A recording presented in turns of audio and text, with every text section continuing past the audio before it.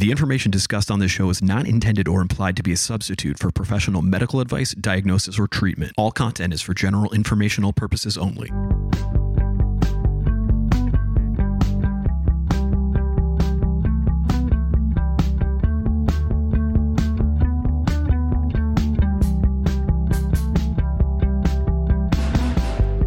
It's Guys Guy Radio. Here's your host, Robert Manny.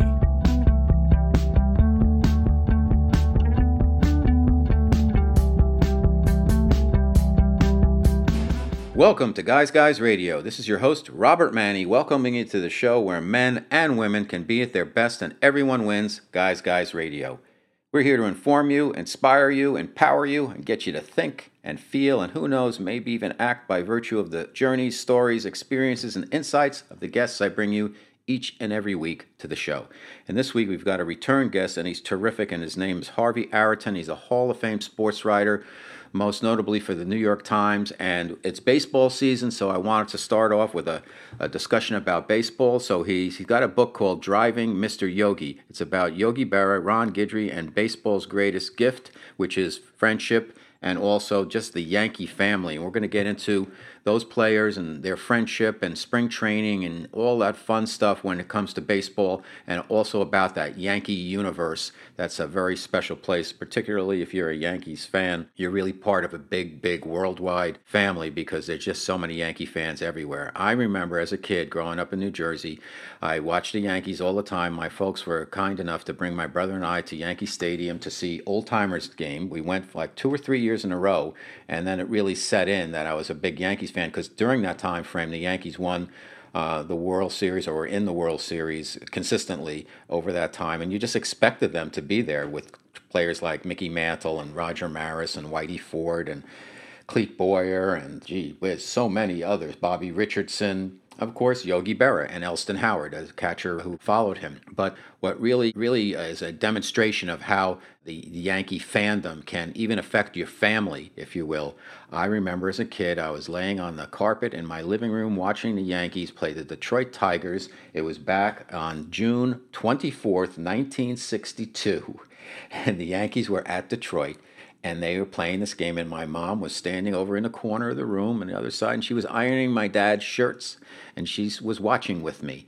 And we kept watching, and we kept watching, and we kept watching, and the game went on. We had something to eat, but we kept watching, and it went for 22 innings, and the Yankees finally won 9-7. So, the Yankees really brought us together, my mom and I as fans. And then my mom I think she watched almost every game until recently, because she's now has a little bit of memories issues, as some people tend to get when they hit their 90s, and so she's not really capable of taking in the fine points of watching a Yankees game, but we put it on for her when we can, and God bless her and all her fandom for the Yankees over the year, and so much joy, and how much it brought our family together just in something that was just a shared experience.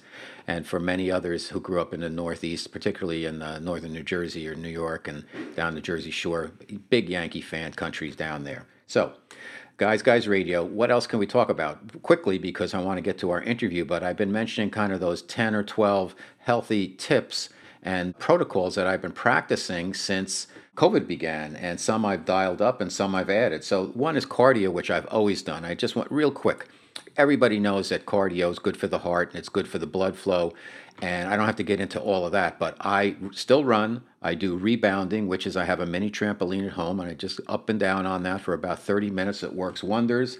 I mentioned that in an earlier show, but also running, biking, walking, swimming, whatever. It's all about getting moving. And if you can only walk a little bit, and then add a little bit more and a little bit more. But get out there, get outside, go for a walk, go for a swim, go for a walk, go for a run, go for a jog. Whatever you can do to keep your body moving is always going to be good for you. So, Guys Radio, let's get on to our interview portion with our special guest, the return to Guys Radio by Hall of Fame sports writer Harvey Araton.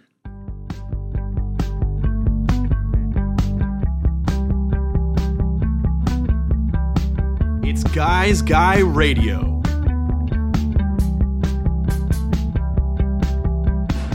Okay, Guys Radio, it's the interview portion of our show. As I mentioned, our very special return guest is Hall of Fame sports writer Harvey Araton. Harvey is a journalist, he's an author, he's a college professor, lives in Montclair, New Jersey. You might have heard of him if you're from the Northeast. I'm sure you've read his work. 4 newspapers he wrote for: the Staten Island Advance, New York Post, Daily News, New York Times. He's a Naismith Memorial Hall of Fame winner for his work on basketball. He writes about the Knicks, tennis, baseball.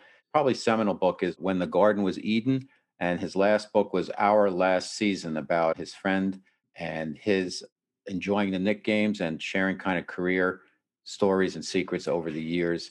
It was called Our Last Season, and we're back today to talk about baseball and another one of Harvey's seminal books. It's called Driving Mr. Yogi, Yogi Berra, Ron Guidry, and Baseball's Greatest Gift. Welcome back to Guys Radio, Harvey Araton. Good to be here with you, Robert. Thanks so much. So let's get right to it. I read the book over the weekend. I made a lot of notes, I have a lot of questions, but really, who is Yogi Berra, and why is there this mystique about him? He's a very interesting individual, very different. Yeah, well, when I was a kid growing up in New York, Yogi was practically, he was beyond a baseball player.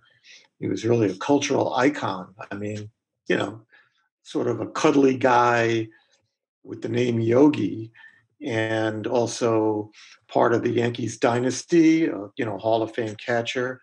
As I was growing up, I was a young boy.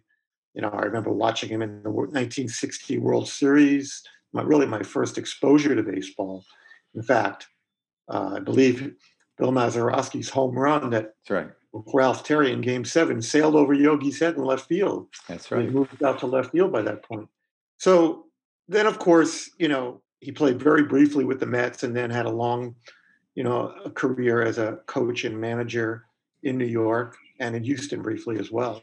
But then as a family man, I think around my 38th, 39th birthday, I moved to Montclair, New Jersey, which is Yogi's town. Yogi spent many decades living here, raised his children. They all went to Montclair High School. I got to know Yogi on a whole different realm. It's sort of like this townie here in Montclair. And what I learned, he asked me about what makes Yogi special, different, is that he was probably the most unassuming, approachable superstar celebrity athlete in the history of sports. Yogi was just a regular guy. It didn't make a difference to Yogi whether he was talking to George Steinbrenner or to the guy at the corner selling him a newspaper. Everyone was the same, just a regular guy from the old Italian neighborhood in St. Louis, Missouri. And that's the way he treated, and that's the way he treated people here in town. I remember a quick story, maybe a year or two after I moved here, and they have a Booktoberfest every fall. And I remember my in-laws coming down from Greenwich, Connecticut, and we were strolling through the park where they had the festival. And my father-in-law stopped and grabbed my arm and said, "Is that Yogi Berra?" And I said, "Oh, yeah, Yogi lives here. Yogi's Mr. Montclair. Go over and talk to him. He'd love to talk to you." My father-in-law was like, "What, are you kidding? It's Yogi Berra." And finally, I convinced him to go over. He stood there and talked to him for 15 to 20 minutes, like he was just a regular guy on the street. And my father-in-law was amazed. And I said, that's who he is. That's the character that America all came to know and love.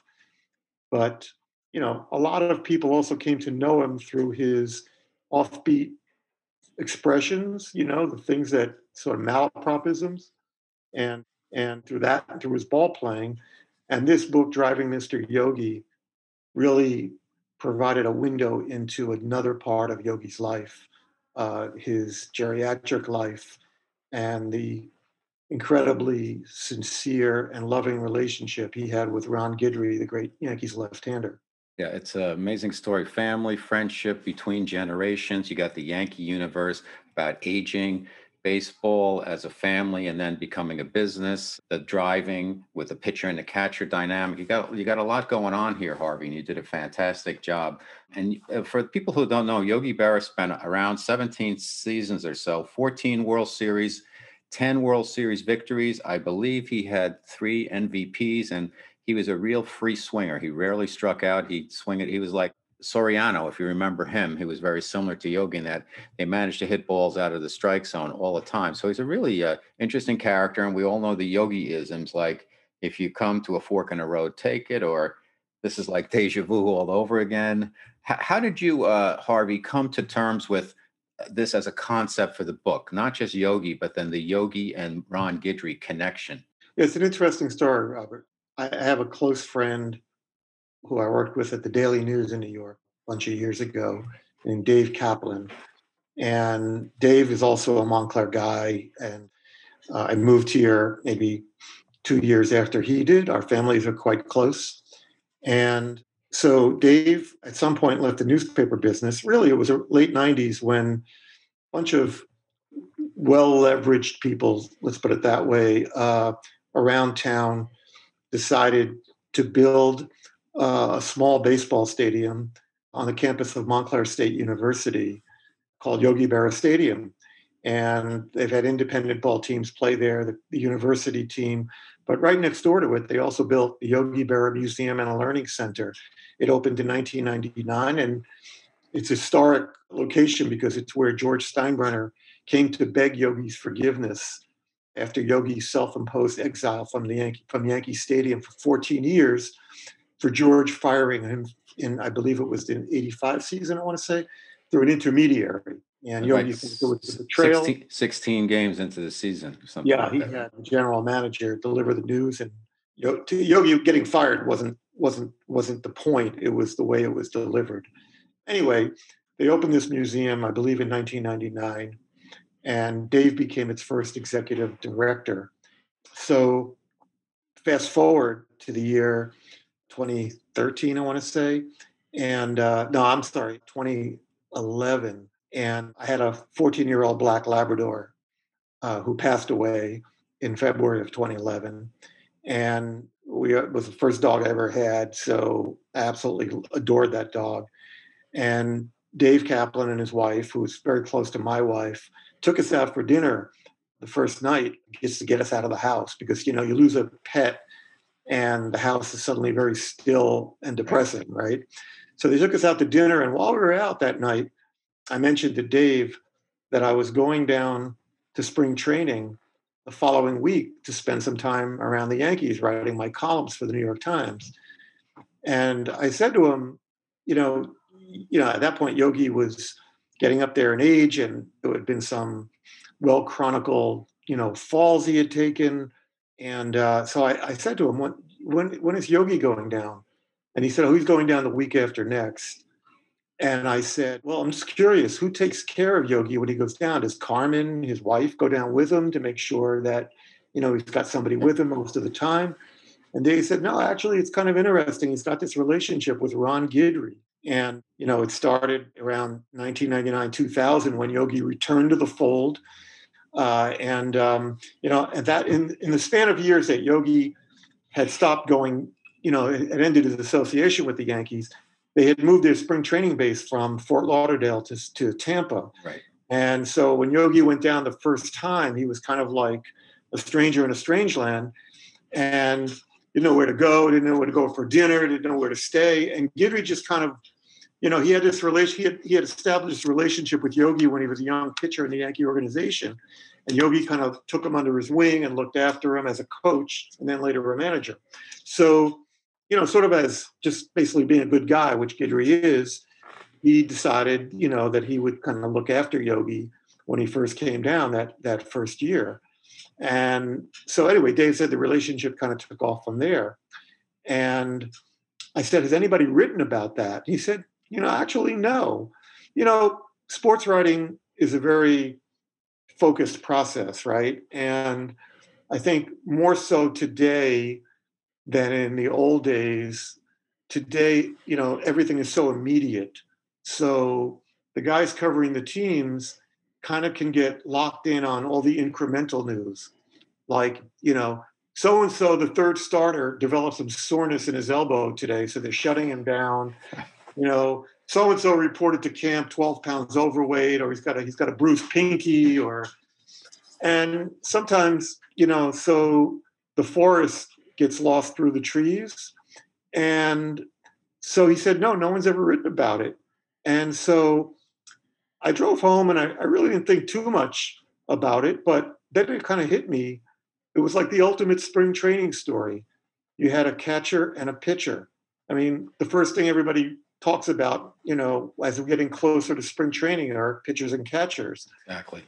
So I went up to the museum before I left for Florida, and I talked to Yogi and I talked to Carmen, his wife, about Guidry, and they sang his praises and they talked about all he's done for Yogi.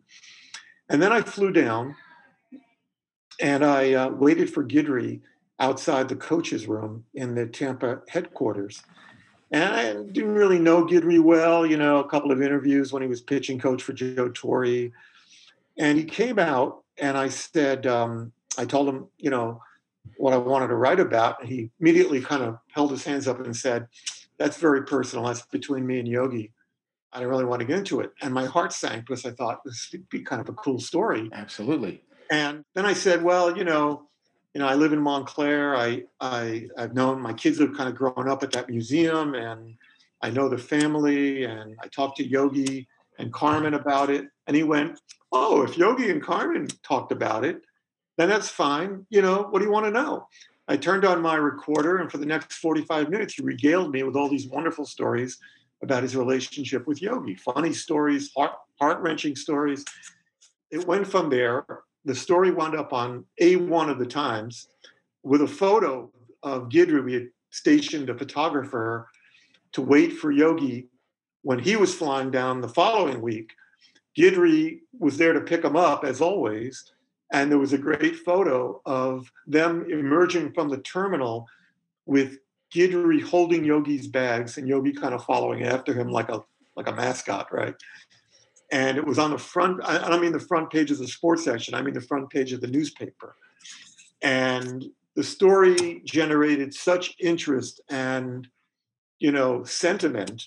You know, Yogi is a widely beloved character, and Guidry, a deeply respected, you know, Yankees pitcher. And within a week, we had multiple offers to turn it into a book. And that's how the book really evolved. Oh, fantastic. My special guest on Guys Radio returning is Hall of Fame sports writer and author Harvey Araton. We're talking about the book Driving Mr. Yogi, Yogi Berra, Ron Guidry, and Baseball's Greatest Gift. I wanted to do this show because even though the book came out a few years ago, it's a fantastic book, a New York Times bestseller, and it's a timeless story of the friendship between Yogi Berra, who played in the kind of 50s, 60s, and Ron Guidry, who was a pitcher in the 70s. One of the things I picked up, Harvey, from reading the book is that what Guidry and Berra seem to have in common is that they were kind of overlooked. And Yogi was small for a catcher. He didn't look like, you know, your classic style athlete. And he was turned down by the Brooklyn Dodgers at the time. And when he was coming up, Ron Guidry was almost on the trading block. Steinbrenner thought he was too small, too thin. Yet he was a high school sprinter, super athlete, 25-3 1 year. Probably didn't get enough wins to get into the Hall of Fame, but just a real Yankee icon and very clutch. Louisiana Lightning, Gator, whatever. But the bond between the two seemed to be partially created, correct me if I'm wrong, Harvey, that they were both kind of underdogs. Is that make sense? Well, Yogi certainly. I mean, you know, that when he got to the major leagues, people were almost cruel, making fun of his stature and his looks. And, you know, I don't think anybody really thought that he was going to become as great a player as he became. So certainly that holds true. I mean, Guidry, great athlete, you know, but a sort of a skinny, undersized power pitcher, sort of like maybe the Pedro Martinez of his time. Yeah. And that, you know, didn't particularly look imposing out there, but between his fastball in the mid to high 90s and his just absolutely wicked slider that he threw, really was a strikeout pitcher. And in that year, 1978, that you referred to, when he was 25-3, he was virtually unhittable. But I think the thing that really connected him was, you have to realize what a challenge it was to be a young pitcher coming up in the Yankees organization in the 1970s, when George Steinbrenner was really kind of a complete lunatic, to put it mildly, and was so volatile and overreactive. Baseball's a game of patience and letting people develop and grow into their talents. And George he had more of a football mentality than anything else. And, young pitchers came up in the Yankee organization, and, there was a guy named Jim Beattie who came up and had a terrible game in Boston, and Steinbrenner burst into the press box and accused him, said he spit the bit and all that kind of stuff. And, guys would be up in the majors one day, and then a trap door would literally open up beneath their feet, and they'd be in Columbus, the Yankee AAA farm. And the managers too, right? The managers, pitching coaches. I mean, it was, but if you think about the most difficult position to get your footing, would be a pitcher when you're being judged, because the game is so often won and lost on how the pitcher performs. And Guidry, he had some lumps. He went up and down, and fortunately for him, Yogi's dressing stall was like right near his in the old Yankee clubhouse, in the old Yankee Stadium. And he just kind of took Guidry under his wing. And, Yogi was not a loquacious man by any stretch, but he had these little phrases. And of course he had a world of experience, and he was a very caring guy. And he just developed this relationship with Guidry. Guidry always used to tell me, please don't ever portray it as a father-son thing. Guidry is a very strong family man, and his father was still alive as we were doing this book. And he said, just call Yogi my best friend. It was a very sweet way to portray the friendship, the relationship. But yeah, I think the underdog nature of it, for Yogi, just based on the skepticism about whether it would even be a viable major league player, and Guidry having to navigate, the landmines that young players, inevitably stepped on around Yankee Stadium. The Bronx Zoo, right? That was the time of the Bronx Zoo. Tell us about that, Harvey.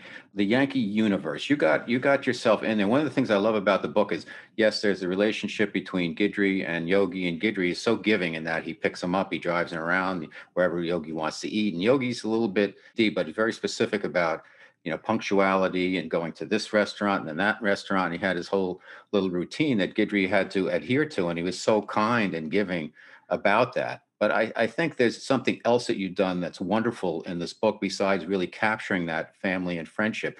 And that is the family type of Yankee universe that existed that turned more into a business. And with Steinbrenner, what you referred to as a chronic short-sightedness in terms of how you evaluate talent. Getting into the Yankee universe, what did you really find out what surprised you or you didn't know about when you got in there? Well, actually, I think what I found out was that there were two sides of Steinbrenner. One was that, demanding, overzealous, overreactive owner who often, essentially shot himself in the foot, by putting too much pressure on people and sometimes doing things that were counterproductive to a team's success. But the other side was the softer side of George, and that it was also very important for him to maintain that within the organization, the family environment, and the idea that the Yankees pinstripes stood for something. They're still the only team. I think they're the only team left in the major leagues that still has an old timers game, and there is that sense of belonging to the Yankee family. George obviously was very difficult, but because he often felt remorse. I mean, look at Billy Martin. He hired and fired him 5 times, and probably would have hired him a 6th time had Billy not died in a car crash. Now, in Billy's case, a lot of people, including myself, felt that, in many ways, George was not helpful to Billy because, the pressure that was on Billy every time he managed the Yankees, caused him to drink a lot and be combative and get into fights. And, ultimately he might have been better off working somewhere else or just not working at all. But as for, all the others, all the years after, Guidry had retired, he was still, one of the Yankee regulars in spring training, along with a host of others, Mickey Rivers, Greg Nettles, a whole bunch of guys, Reggie, obviously, who were always around, during spring training to kind of continue that generational continuity. And that was something that I kind of, before I did this book, as a columnist, writing more analytical things or opinionated things, I probably had a more jaded or cynical attitude about the organization, that a lot of that was just hyperbole.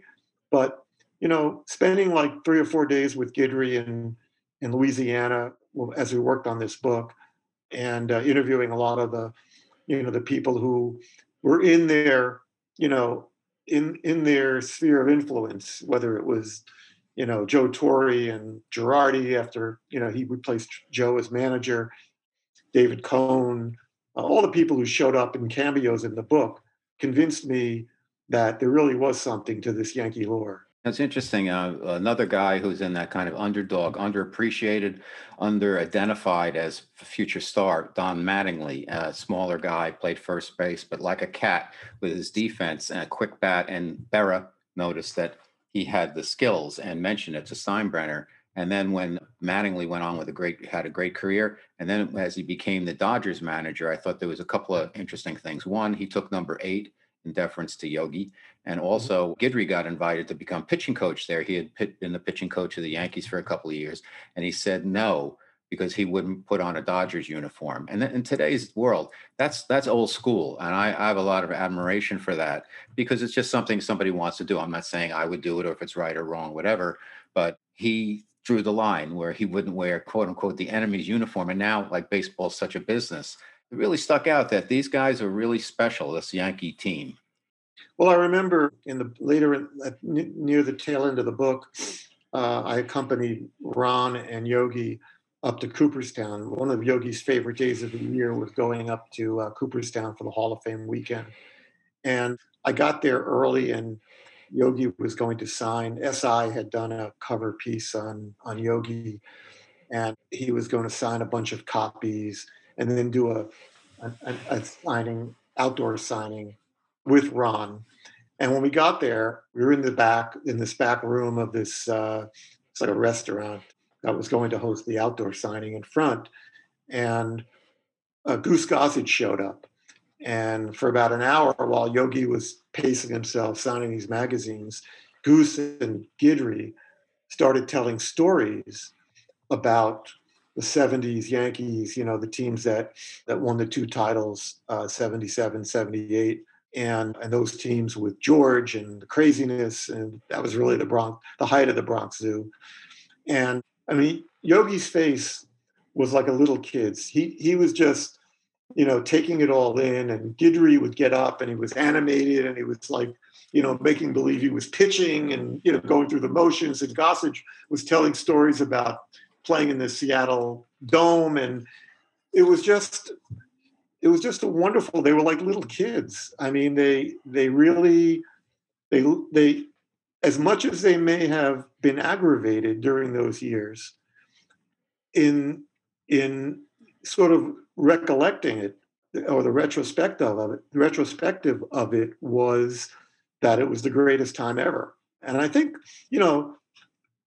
when the teams win, I think the 80s tended to be an unhappier time for a lot of the guys who came to Winfield, right, even Mattingly, because they never won during the 80s. But if you went through that, it was like probably going to war with all the craziness of being ordered around by the generals and the casualties and everything.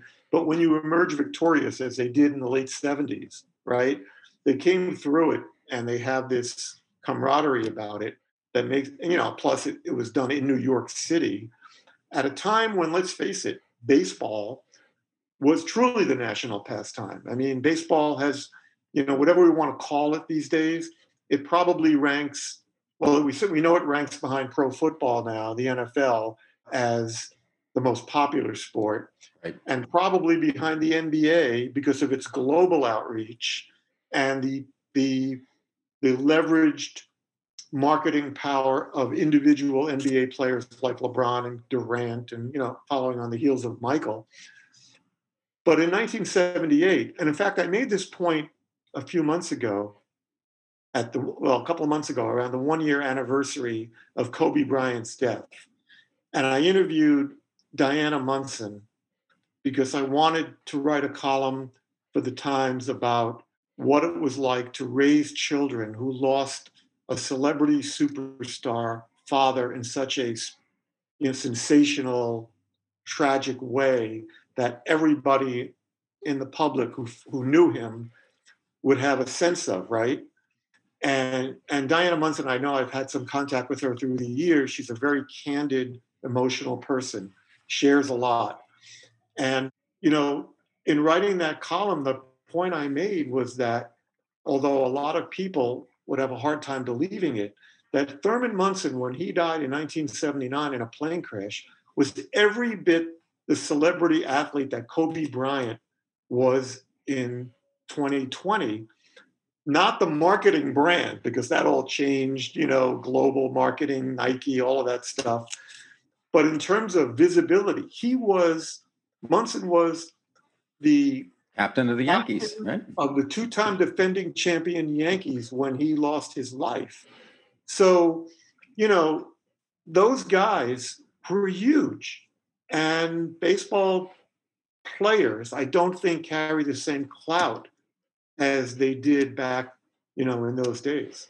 Yeah, that's a great point. So the name of the book is Driving Mr. Yogi, about Yogi Berra, Ron Guidry's connection. Harvey Araton is my special guest on Guys Radio. And just one last point about Yogi. I think one of the amazing things that he said was, here's a couple of them. I knew I was going to take the wrong train, so I left early. And you can observe a lot by just watching. Well, he was a good watcher because he actually helped Nick Swisher, Yankee first baseman and outfielder in the 90s and early 2000s, I believe. He was falling behind. A lot of pitchers were getting him on sinkers and breaking balls, and Yogi just watched him and suggested, hey, maybe he needs to step up in the box. And he was reticent about giving him that advice because there was already a batting coach, and Yogi was very respectful. But word got through. Swisher was going to go trash a water cooler after striking out again, and Guidry stood up, blocked his path, and said he wants to talk to you, pointing over to Yogi. And they sat down, and Yogi gave him some advice, and it helped Swisher, and they became friends also. Just wonderful stories like that throughout your book, Harvey.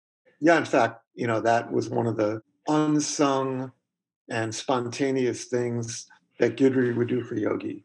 I'll never forget, in some ways, it was amazing. I remember Yogi's golf tournament, which he held every year. I think they still hold it in his name here at the Montclair Golf Club. And the one year that I was working on the book, I went to the event, and they always, they have Yogi get up and say a few words. And then when they do the pairings for the outing, so Yogi stands up to walk across, and it's like a step down onto, toward the green, the first green or something. And Guidry, I just noticed these kinds of things. Guidry intuitively would be the first one to stand up and walk with Yogi to make sure, that his feet were steady. He cared for him in a way that was incredibly loving. And then, once he was able to stay, it was in the dugout, Swisher had grounded out again for like the 6th straight time. And because he was swinging over the sinker. And as he came back, as he said, he was headed to the water cooler, and Guidry just blocked his path and said, he wants to talk to you. And they sat down, and Yogi said, again, not loquacious, but, you might want to move back in the box a little bit. And I'm sorry, you want to move up in the box. Right. Yeah. And he, on the next at bat, he ripped a double into the alley. And he was standing on second base and doing this, pointing at Yogi in the dugout, and Guidry had to like smack Yogi and say, he's pointing at you. After that, Swisher and Yogi developed a friendship. I know. And in fact, the following year, when they had the golf tournament, the Yankees, the scheduling wasn't great. Yogi had always invited some of the players to come out. The Yankees were playing in California the day before the golf tournament, and they flew home overnight. And Nick Swisher was the only player to show up to the golf tournament the next morning on like 2 hours sleep. It was these kinds of connections that, again, all part of that Yankee lore. And I thought this book, beyond the relationship of Yogi and Guidry, really spoke to, the kind of relationships that existed in that Yankee universe. Yeah, it's a masterful job, Harvey. Really great book. Let's talk a little bit more about the Yankees, if it's okay with you. George Steinbrenner, he was right on some things, he was wrong on some things. His demeanor and tone were sometimes not very good, and he did make a lot of knee-jerk moves. But he did bring winners to New York. He won championships, and he wasn't afraid to spend the money. Now, as you said, the Yankees were chronically short-sighted. They went for the expensive veterans a lot. But, he spent so much money, it worked out. Now his sons run the team, or at least one of the sons, I think. One had passed recently, but the other one runs the team. And it's all about staying under the tax guideline or whatever. And I'm like, I'm out here in San Diego now. I was a Yankee fan. I'm a Yankee fan for life. I went to Old Timers Day many times with my parents. I must have been to 150 Yankee games over the years and just love them. But I can't understand why Hal Steinbrenner Jr., whatever his actual name is, I don't know if it's Junior or just Hal, won't spend. He's spending some money. They spent on Garrett Cole, but you had the opportunities. There's other guys that are out there, and they're worried about this threshold. Whereas I'm out here in San Diego, and the Padres are like, okay, here's a contract, $300 million for the next 14 years. Here's a contract, $400 million. And you know what? They've gone from nothing to like winning the top 5 teams in baseball, snap, just like that. Now, the Yankees are always in it every year, but it seems like we're always kind of slapping together a starting pitching. And I'm like, why? This is really what wins games now. You've got the hitting, but the hitting can get shut down in the playoffs. You've got to have those starters. What are your thoughts, Harvey? I actually will disagree a little bit. I think that, they through the years, they've gone out and spent a lot of money. I think and had some, serious misses. Jacoby Ellsbury comes to mind. There are some contracts that they threw out there that. Who knows about Stanton, right? Even the second A-Rod contract, right? Stanton thing to me was the guy's a serious home run hitter, but he strikes out a lot, and injuries. They had other guys, they had other bats coming through the system. I think the one thing I will say, and when George got old and he was on his way to the end of his life, initially his son Hank looked like he was going to be the guy to take over. And Hank was a lot like George. He was really unpredictable and volatile, and he was starting to spout off in the press. And I think people were like, oh, geez, we're going to have to deal with this for another 20 years. And then I think the family kind of felt like, you know what, we can't go through this again. And somehow, Hal, who was always a much more, calmer, reasonable guy, positioned himself into the controlling owner's role. Unfortunately, Hank did pass away not that long ago.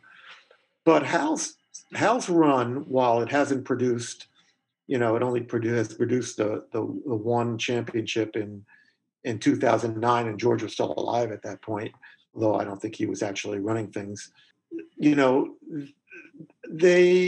have been much more stable organization. I mean, they've had they've had 3 managers now, going back to 1995 is when 96 when Torre took over. Torre, Girardi, and now Aaron Boone. They've had one general manager. They've had Brian Cashman. And while some Yankee fans want to pull their hair out because they feel, they've only won once, I don't think it's lack of spending. I think that the point that Hal's been trying to make is that teams have been winning, with homegrown, prospects. Like it's not like the NBA where the obvious teams wind up, as the Final Four every year. Baseball has so many different variables. And yes, you're right about the pitching thing, but I kind of feel that the last couple of years in particular, they just run into some rotten luck, injuries. I mean, Severino looked like he was going to be one of the best pitchers in the league, and he's had, a couple of years in a row where he hasn't been able to pitch. They've had guys shut down. The kid who looked like he was on his way to becoming a top flight starter wound up being, losing a year and a half to domestic abuse. We'll see now. They've brought in a couple of guys who are, obviously Cole's a top flight starter. They have a couple of guys who have been top starters who. What do you think of them? What do you think, Harvey? What do you think of Kluber and Talion? Is that his name? Yeah, I think if one of the two, if Kluber alone reverts to top form, I think, they should have, and one of the two guys of Severino and the other kid whose name escaped me. Herman. If one of those two, comes back, 4 and 5, they have, Montgomery and a couple of other young arms. They should be okay. They have a very deep bullpen. I kind of, the thing that, would concern me is more the back end of the bullpen, Britton's out. It's tough to really maintain a high level year in, year out. And you never know when a guy is just going to go south. So that to me would be more of a concern. Not the middle innings. I think they're pretty well set up. Chad Green, those guys. But I wonder about the back end a little bit. Okay. But I think they've got as good a shot as any. And I think certainly, in a seat coming after a season where they had no fans and where they're going to have limited fans this year, at least to start, it's understandable why all these guys are concerned about keeping the payroll under wraps and out of the tax threshold. Mm-hmm. What's your thought on the DH for the National League? It's supposedly going to be implemented next year and it was on the schedule, and then they pulled it from this year. I don't quite understand that as a fan. I don't like the DH. I was listening to the radio this morning. People are saying, "Oh, do you want your star pitcher running the bases?" Yes, I do. I want the star pitcher up at bat, but I'm old school. I like the Yankees and the American League, but I like the National League style of play. And now they're going to take that away, and the pitchers will never hit again. And that's to me, it's just something lacking because that's part of the fun when the pitchers hit. That's just me. What are your thoughts on the DH in the National League? Yeah, I've never been a super fan of the DH. I always like baseball for its tactical appeal. And, when do you hit for the pitcher, bunting, pitchers learning to bunt, all of that stuff. Look, the horse was out of the barn decades ago as far as the American League is concerned, so it's pointless to grouse about that now. But I would rather, and to the people who say you have to have universal rules, I always say, is every ballpark dimensions? Exactly. Baseball, it's nice having, that's what I like. I think sports are interesting when there's differences. And you argue about which is better. It gives us more to talk about. That's the appeal of sports. So, yeah, I'm not a big fan of implementing the DH in the National League. It's got its own brand of baseball, and I don't really want to see it become homogenized. Okay, last question. The 2021 season. I'm going to give you my top 4 teams. You give me yours. You tell me who you think is going to be in and win the World Series. So I'm going to say Dodgers, Yankees, Braves and Padres are the top teams. And the Yankees will play the Dodgers in the World Series. I don't know what's going to happen. Yeah, I kind of feel like I think the Yankees, the Padres. I like what they've done. The Braves, but I'm going to throw a wild card in there, and I'm going to tell you that I think the Mets are going to have a big year. I really like what they've Love done. And if they get Syndergaard back at some point and he's healthy, that only enhances a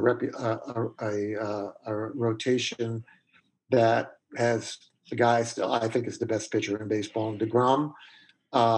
I still worry again about their back end of their bullpen and Diaz, but they've added a lot of good, solid role players. They've given themselves a franchise linchpin player in Lindor. I'd like to think that Alfonso is going to have a bounce back year. I think a lot of the stuff that we saw in that 60-game sprint at a time when people were like, I think a lot of guys were just kind of freaked out about playing last year, and traveling around during COVID. We're not out of it yet, but I think things feel a little more normal. I think there'll be fans in ballparks, a percentage anyway of capacity. And I think we're going to see a lot more of a normal season. I think the Mets have a lot of good hitters. And, Carrasco is out right now, but he should be back. I like what they've done, and I think they're due finally to make a bit of a run. Fantastic. Well, my special guest, they say another yogiism. It ain't over till it's over, but we're just about over. So Harvey Araton, my special guest on Guys Radio, returning guest, and I hope he'll come back again. This book is Driving Mr. Yogi, Yogi Berra, Ron Guidry, Baseball's Greatest Gift. Where can people find out more about you, Harvey, and get a hold of your books? My books are all they're all in bookstores, but obviously on Amazon and Barnes & Noble. This book has continued to sell for years. It's sold probably over 100,000 copies. It was on the bestseller list for 4 weeks of the Times. And it was a privilege to do because I think back-to-back books, When the Garden Was Eden and Driving Mr. Yogi, were about people I grew up, who are my heroes. And all of a sudden, at a certain point in my career, here I am spending real quality time with them and getting to know them as human beings. So that's been a very gratifying period of my own career. Well, Harvey Araton, thank you so much for being my guest, return guest on Guys Radio, and you are a Guy's Guy. So thanks for being here. Robert Manny's The Guy's Guide to Love is a fast-paced tale of flawed men and savvy women competing for love, sex, power, and money in the city where they play for keeps. It's the men's successor to Sex and the City. The Guy's Guide to Love is a sexy romp through the fast-moving, high-stakes world of Madison Avenue. Available now on Amazon and wherever books are sold.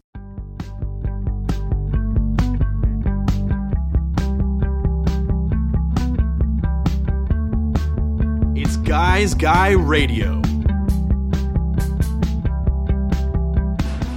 I really enjoyed that conversation with Harvey Araton and his return to Guys Radio.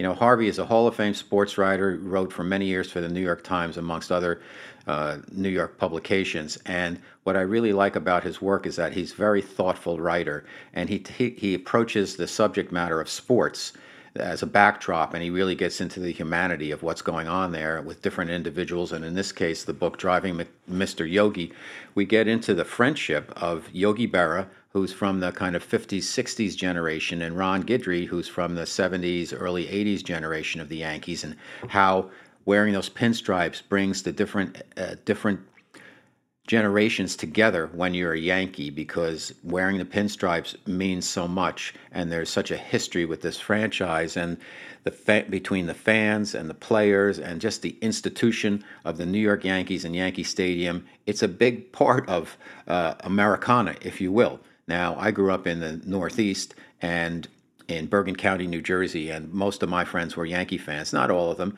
We had some people who liked out-of-town teams, and we also had a couple who were Mets fans because they came around in 1962. But for the most part, it's Yankee country. I went to a lot of games as a kid, as I mentioned earlier in the show. And the Yankees mean a lot. For a sport, they actually mean a lot because they've been something. It's like, hey, I'm a big Rolling Stones fan. Why? I've been listening to them for almost 60 years. They're part of my life. The Yankees have been part of my life also. The first game I went to, as I mentioned earlier, was an old-timers game at Yankee Stadium that my folks took me to. I sat through that 22-inning game with my mom against the Detroit Tigers, and I've been with them ever since. I've been to every type of ball game there, opening day, championship series, divisional series, World Series. I saw them win the series, lose the series. It's just been an incredible, very interesting, fun part of my life, and also all the camaraderie that goes along with it. So, Guys Radio, we're here every Wednesday evening on KCAA Radio here in Southern California, 102.3, 106.5 FM, 1050 AM at 8 p.m. Pacific Time. The show replays every Sunday at 6 p.m. here in Southern California on KCAA. The worldwide podcast and my YouTube drop every Thursday. So you can catch the podcast just about on any platform that you consume your podcasts, and the YouTube features the interviews with my guests. And so we've cranked that up about 3 months ago, and it's starting to really get some footing there, and having a lot of fun with that because we do the show a little bit differently, because when you're interviewing somebody face-to-face and it's going to be posted online, you want to make sure that there's an energy exchange when you're doing the YouTube version of the show. But that interview itself also is what you hear right here on KCAA and also on the podcast version. It's just on the YouTube, you get the interview only. And sometimes we do some bonus features there, like we did last week with Lawrence Grobel. So, Guys Radio, again, every Wednesday. And also, you can catch me on my website, robertmanni, MANNI.com. I've got over 300 blog posts about everything, life, love, the pursuit of happiness, a lot of relationship stuff, a lot about health, fitness, and just my journey in business and dealing with people and friendship and relationships and love and health and all kinds of things on there. So it's all free, 300 plus blog posts. You can also download 3 free chapters of my novel, which is the source material for everything Guy, and the name of it is The Guy's Guide to Love. It's about 2 guys in advertising competing for love, sex, power, and money in New York City. It's got some savvy women, some flawed guys there, but it's an interesting portrayal of sexuality in New York City, and it's been called by iconic 20th century author Dan Wakefield as the male successor to Sex and the City. So I hope you can check that out. You can pick it up on Amazon or wherever you buy books. And again, we're here every Wednesday evening, and I'm here for you because I want to bring you the best guests and the best information that adds some value. Now, with over 500 plus interviews that I've done and 457 shows to date, I've learned a lot. Hopefully, if you've been tracking along with me, you've picked up a lot of information too. And as I always say, I don't do everything my guests suggest. I don't follow everything that they say, but I screen the guests before I bring them onto the show, and I do my very best to bring you guests that I think have something to say and can add some value and some entertainment factor. So that's what we do here on Guys Radio. We're here for you, and I thank you, my listeners, so very much for sticking with me. And as the show keeps growing and growing and growing, and we're getting more and more guests and more information, it's just been a blast. And now I'm starting to reach out and get guests that talk about very specific areas that are beyond just wellness or beyond metaphysics or beyond relationships. We've got somebody who's going to talk to us about Lyme disease. We've got another show coming up about CBD. So very specific things that you might not know too much about, but this way is a really top-level way you can learn about it here on Guys Radio. So thanks again. I'm going to see you next week. And until then, like I always like to say, guys, finish first.